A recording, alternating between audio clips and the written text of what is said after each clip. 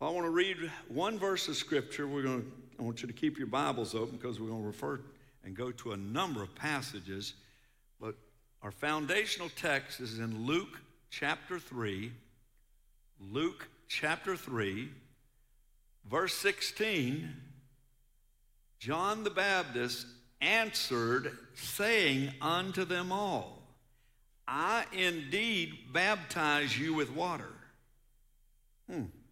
But one mightier than I cometh.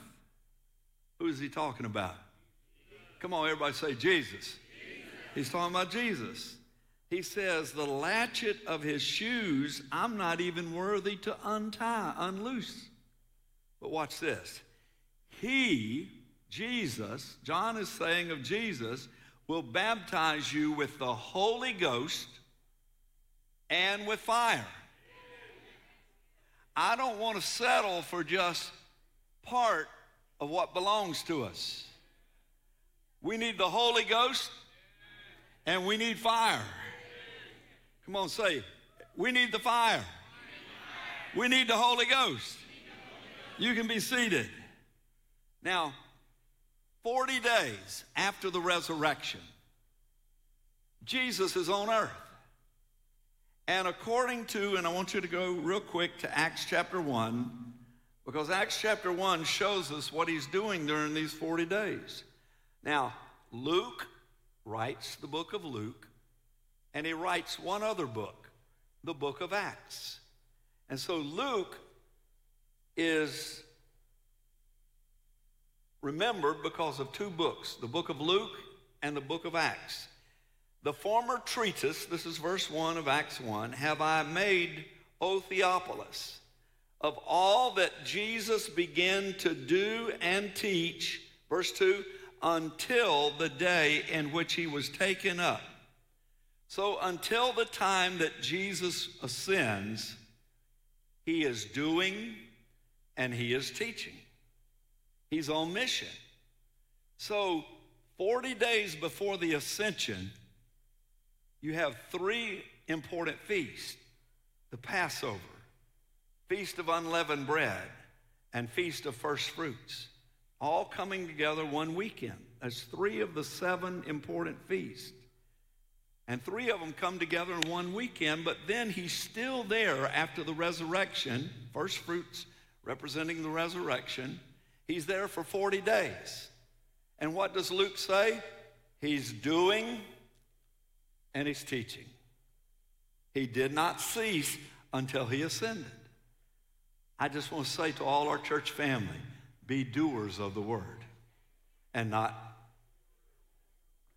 What's it say about the last days? People will have itching ears, wanting to hear, and they'll fall into false doctrine, false teaching, because but Jesus began to do and teach.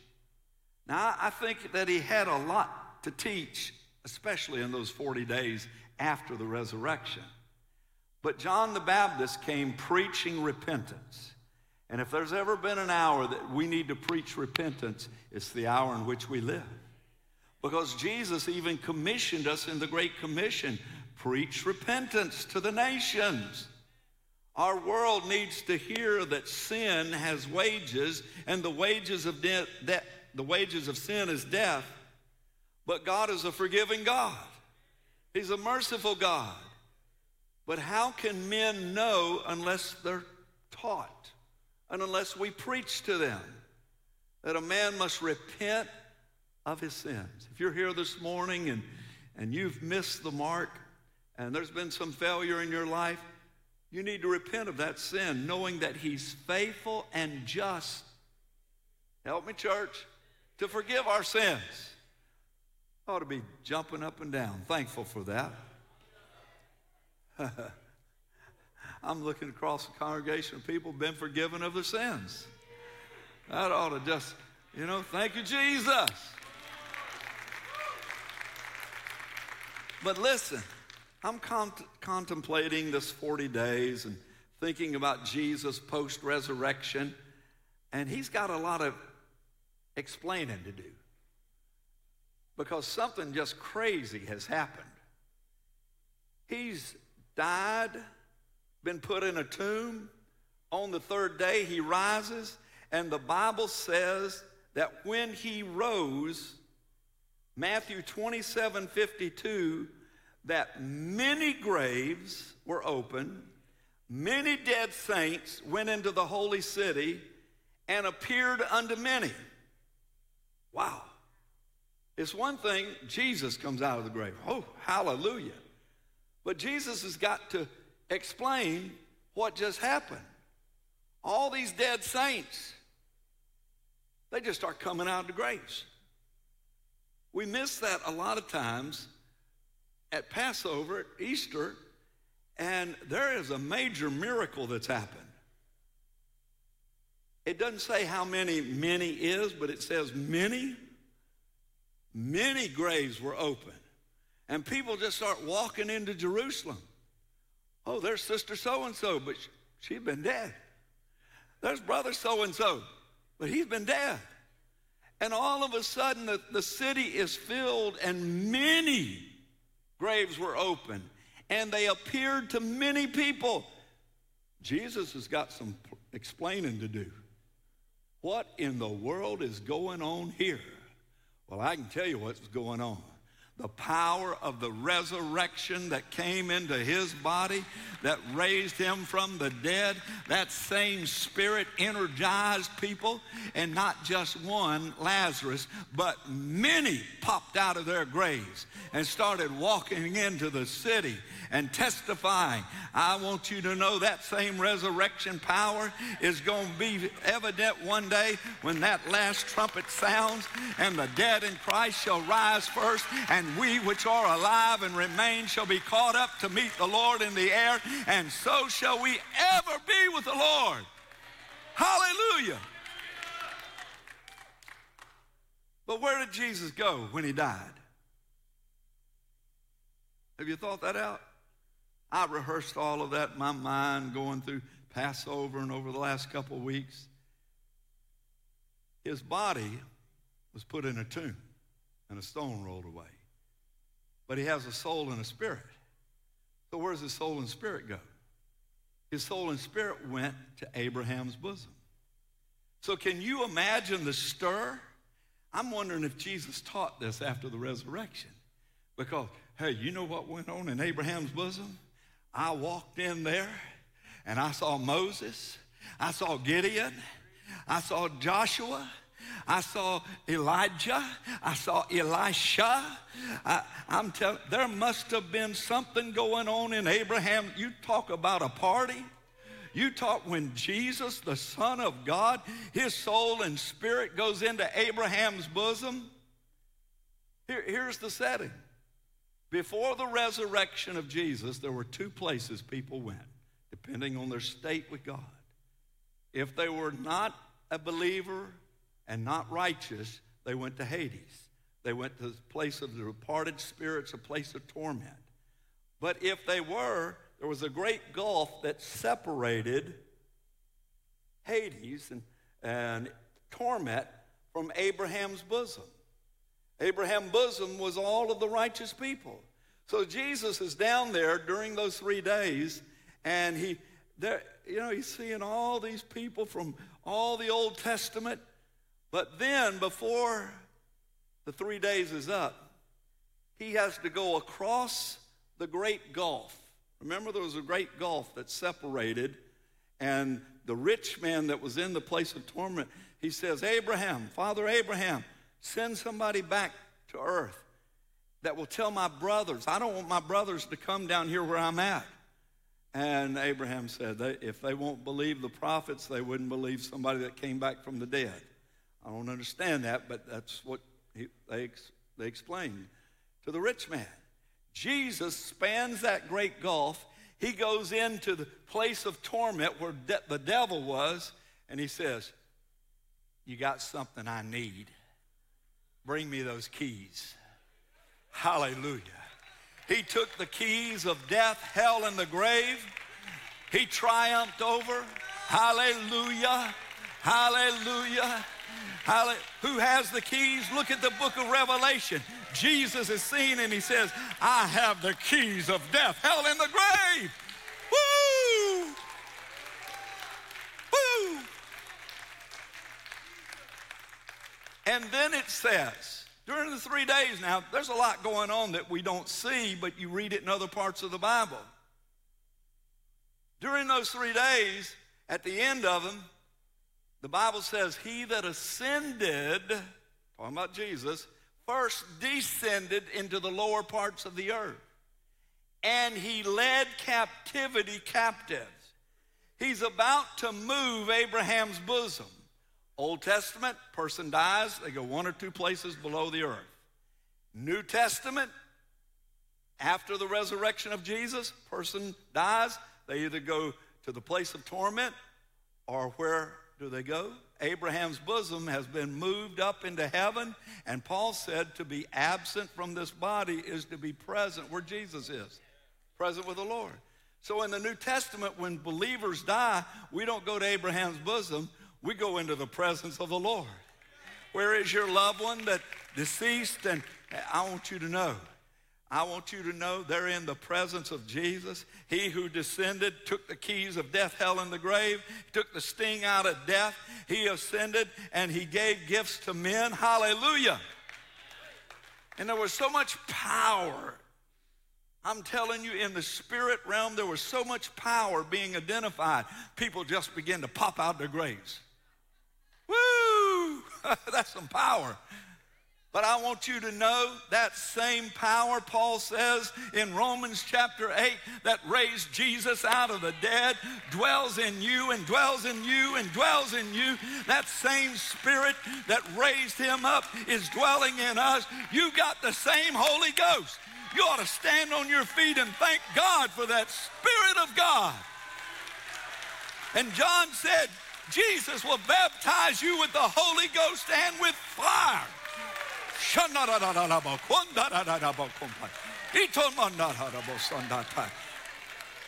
Hallelujah. You can be seated. So God says in Genesis 1, to set everything in motion, he said there's going to be sun, moon, and stars.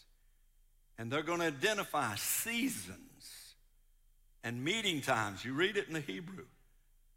They're going to be very important. And in Leviticus and several other places, God says those feasts are not Jewish feasts, the main 7 feasts, but they're my feast. I read it this morning. They're my feast. And so 7 feasts, 3 feasts come together in the spring at Passover. 1 feast in the summer and 3 in the fall. Everything that God does, he does in conjunction with those feasts. And that's why it's important to know God's calendar.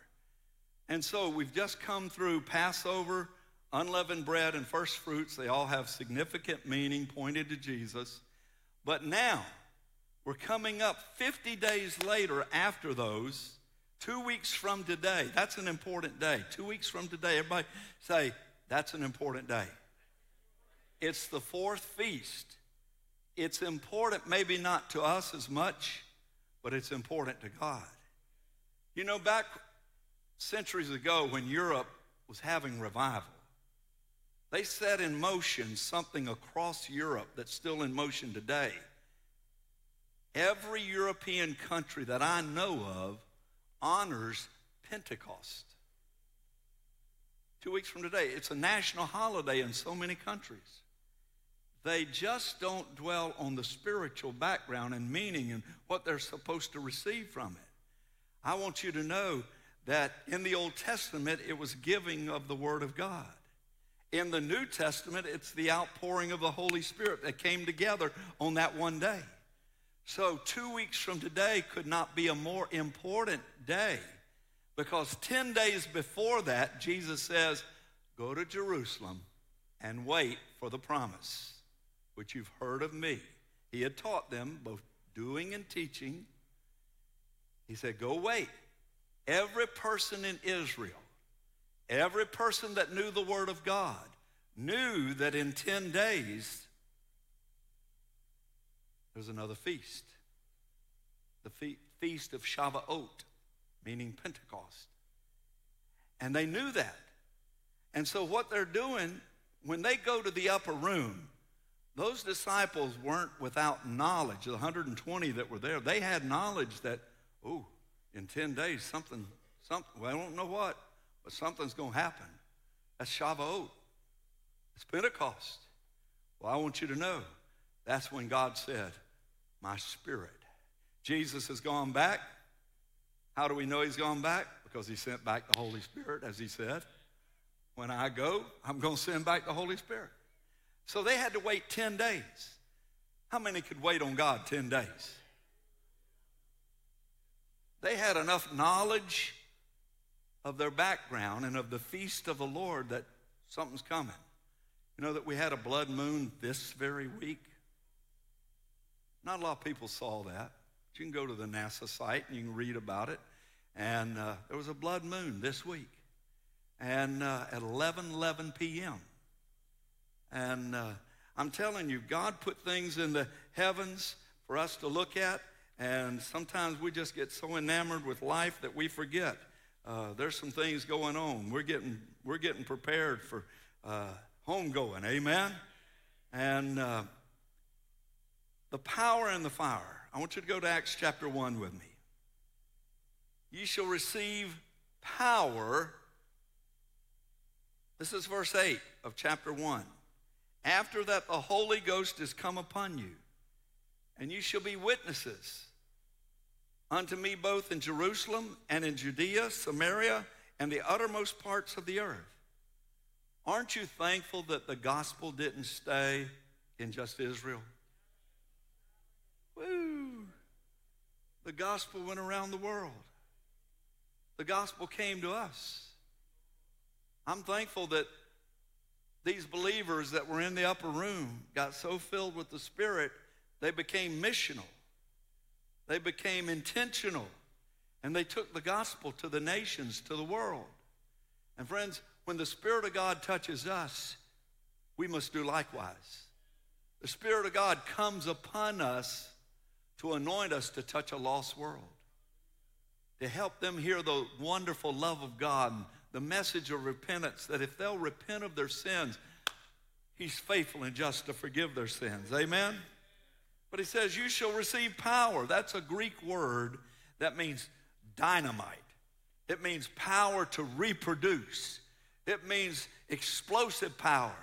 I want you to know that when you get saved, you need the infilling of the Holy Spirit. But when you get the Holy Spirit, you need to pray specifically, Lord, baptize me in some fire. Not natural fire, not bad fire, but in Holy Ghost fire. Let the fire fall. Let the fire fall. We need the Holy Ghost and fire. I'm telling you, the church is missing something. We should, with so many, well, almost 400,000 churches in America. This the most churched nation in the world, percentage-wise, the most churched nation. The man that spoke last week, he lives in a nation, and I'm not really supposed to say it publicly, but he did mention last week publicly, but it's one of the Middle Eastern nations, and in that nation there is not one Christian church publicly. There are underground churches, but it is illegal by the law of that nation for there to be a Christian church. But he lives right in the midst of that, and he's got a team of missionaries, and they're evangelizing and in one of those hard places of our world. I want you to know those hard places can't stop the power of the gospel and the power of the Holy Ghost. We need the infilling of the Spirit. Jacksonville has 1.2 million people. 1.2 million. There's 1,400 churches in this city. This should be an evangelized city. This should be a city that is set on a hill, that where God is moving, where God is breathing upon a fresh outpouring. The Bible says in the last days, in the book of Acts, there'd be an outpouring of the Spirit.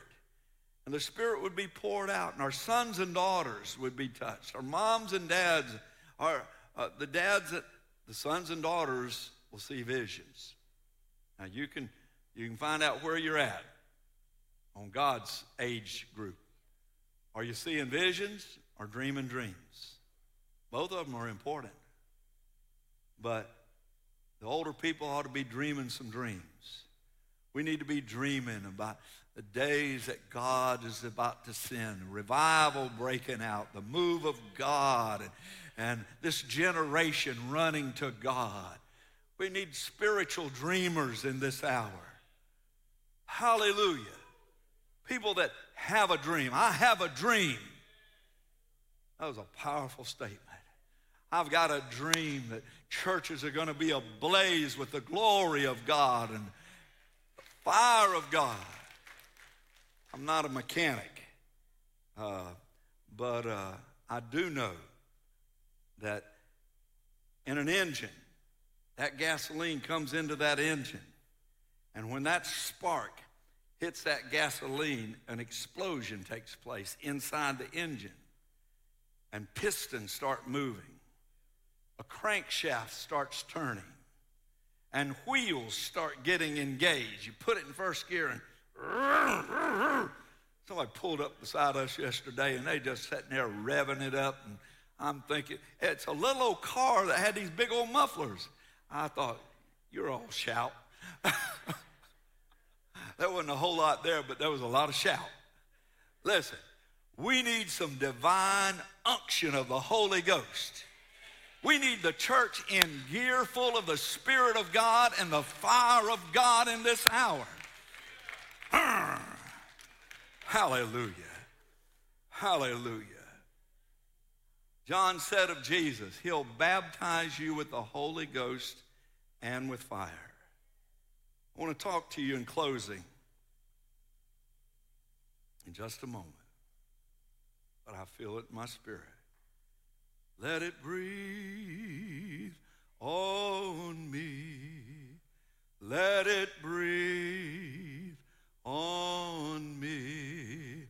Let the breath, sing it with me, of God now breathe on. Why don't you raise your hands? Let it breathe on me. Let it breathe on me. Let the breath of God now breathe on. One more time. Let it breathe on me. Let it breathe on me. Let the breath of God now breathe on me. Let it breathe on me. Let it breathe on me. Let the breath of God now breathe on me. Welcome, Holy Spirit. Welcome, Holy Spirit. In closing, for just a moment, I want to say something about manifestations. I believe that when the Spirit of God touches an individual, you can't just sit there. Something's going to happen. You're going to raise your hands. You're going to weep. My mother's dad, I remember distinctly sitting by him as the Spirit of God would touch him. He was a quiet man, but I'd look over and I'd see tears just coursing down his cheeks, and I knew the presence of God was on him. Others, when the Spirit of God touches them, they're going to shout with Pastor Gary. Hallelujah. Some may run, but I want to share with you. Everything is to be decent and in order. I've been Pentecostal all my life, born in a Pentecostal family, and I've seen a little bit of everything. But I want you to know, the Bible says if it's the Spirit, if it's the Holy Spirit The spirit of the prophet is subject to the prophet. Oh, but Pastor, I can't control it. No, if it's the Holy Spirit, it's subject to the prophet. We got to be biblical. And all manifestations. I sat with Steve Hill so many times, and he passed away, and then John Kilpatrick, just down through the years, has been a close friend of the church, as you know, and to us. And we've talked about revival.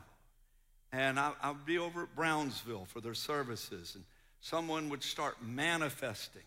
And his ushers and altar workers were always trained to help people to a prayer room, that their personal manifestation could not disturb the whole congregation. But they certainly were welcome to continue in the presence of the Lord, and they just were ushered right through a room right off the sanctuary there. And I remember seeing it.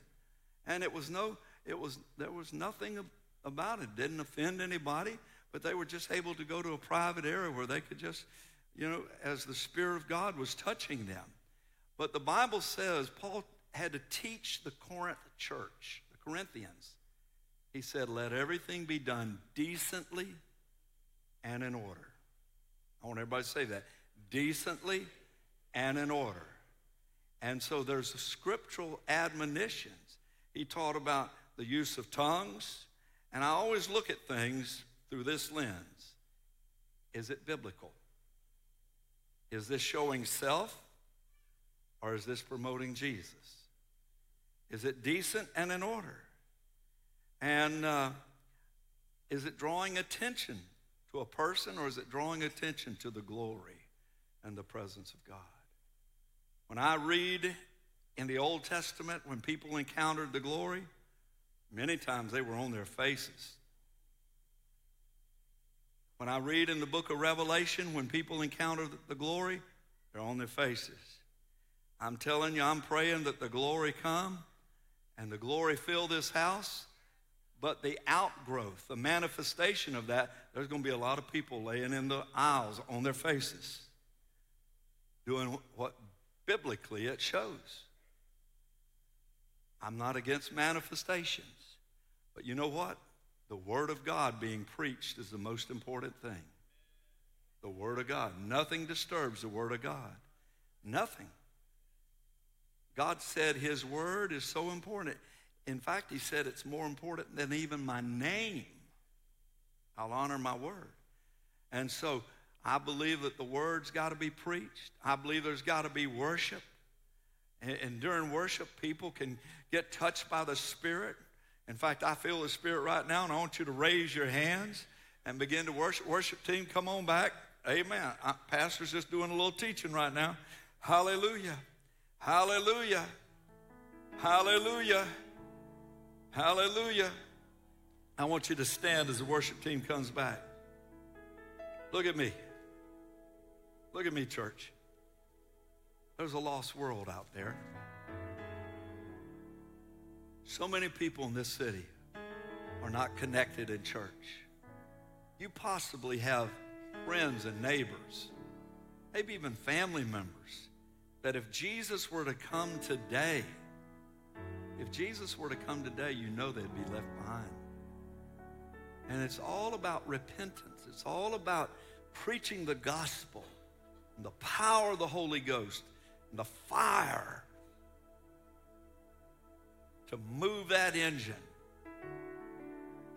And I want us to be filled with the Spirit. I want us to be so full of the Spirit. You need the Holy Spirit. I gave this illustration at the early service. When I was 16 years old, my dad and I, he was not a mechanic, and I'm certainly not a mechanic, but he wanted to teach me. And we used to buy these old junker cars that were setting up on blocks somewhere, and we'd try to fix them up and get them running. And I remember us working on an English Ford. And we couldn't get that transmission to go back in. We had taken the transmission out, got another transmission, but it wouldn't align.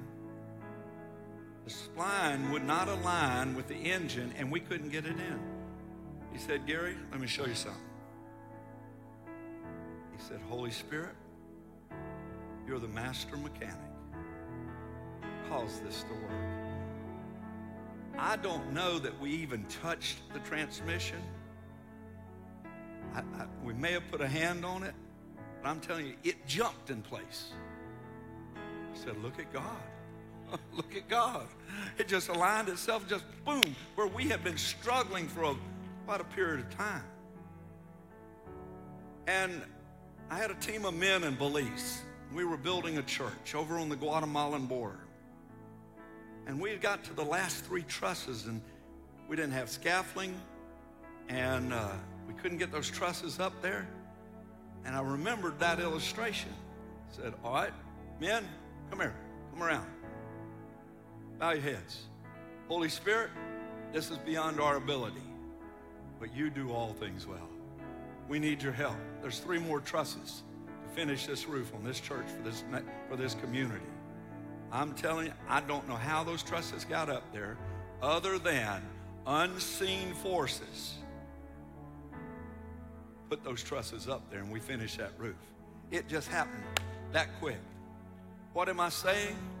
Every single day that you live and breathe, you need the help of the Holy Spirit. Every day. Not just in the complex problems and challenges, but you need the Spirit. And I'm telling you, He can give you insights and help from another world. Whew. Hallelujah. Hallelujah. I want everybody, pick up your belongings. I want you to come crowd these aisles and this altar area. Come on. We're going to pray for a fresh infilling. Come up in the balcony, the galleries. Come on, under the balcony. I want you to come to the front. Just press in as close as you can. Everybody standing. Hallelujah.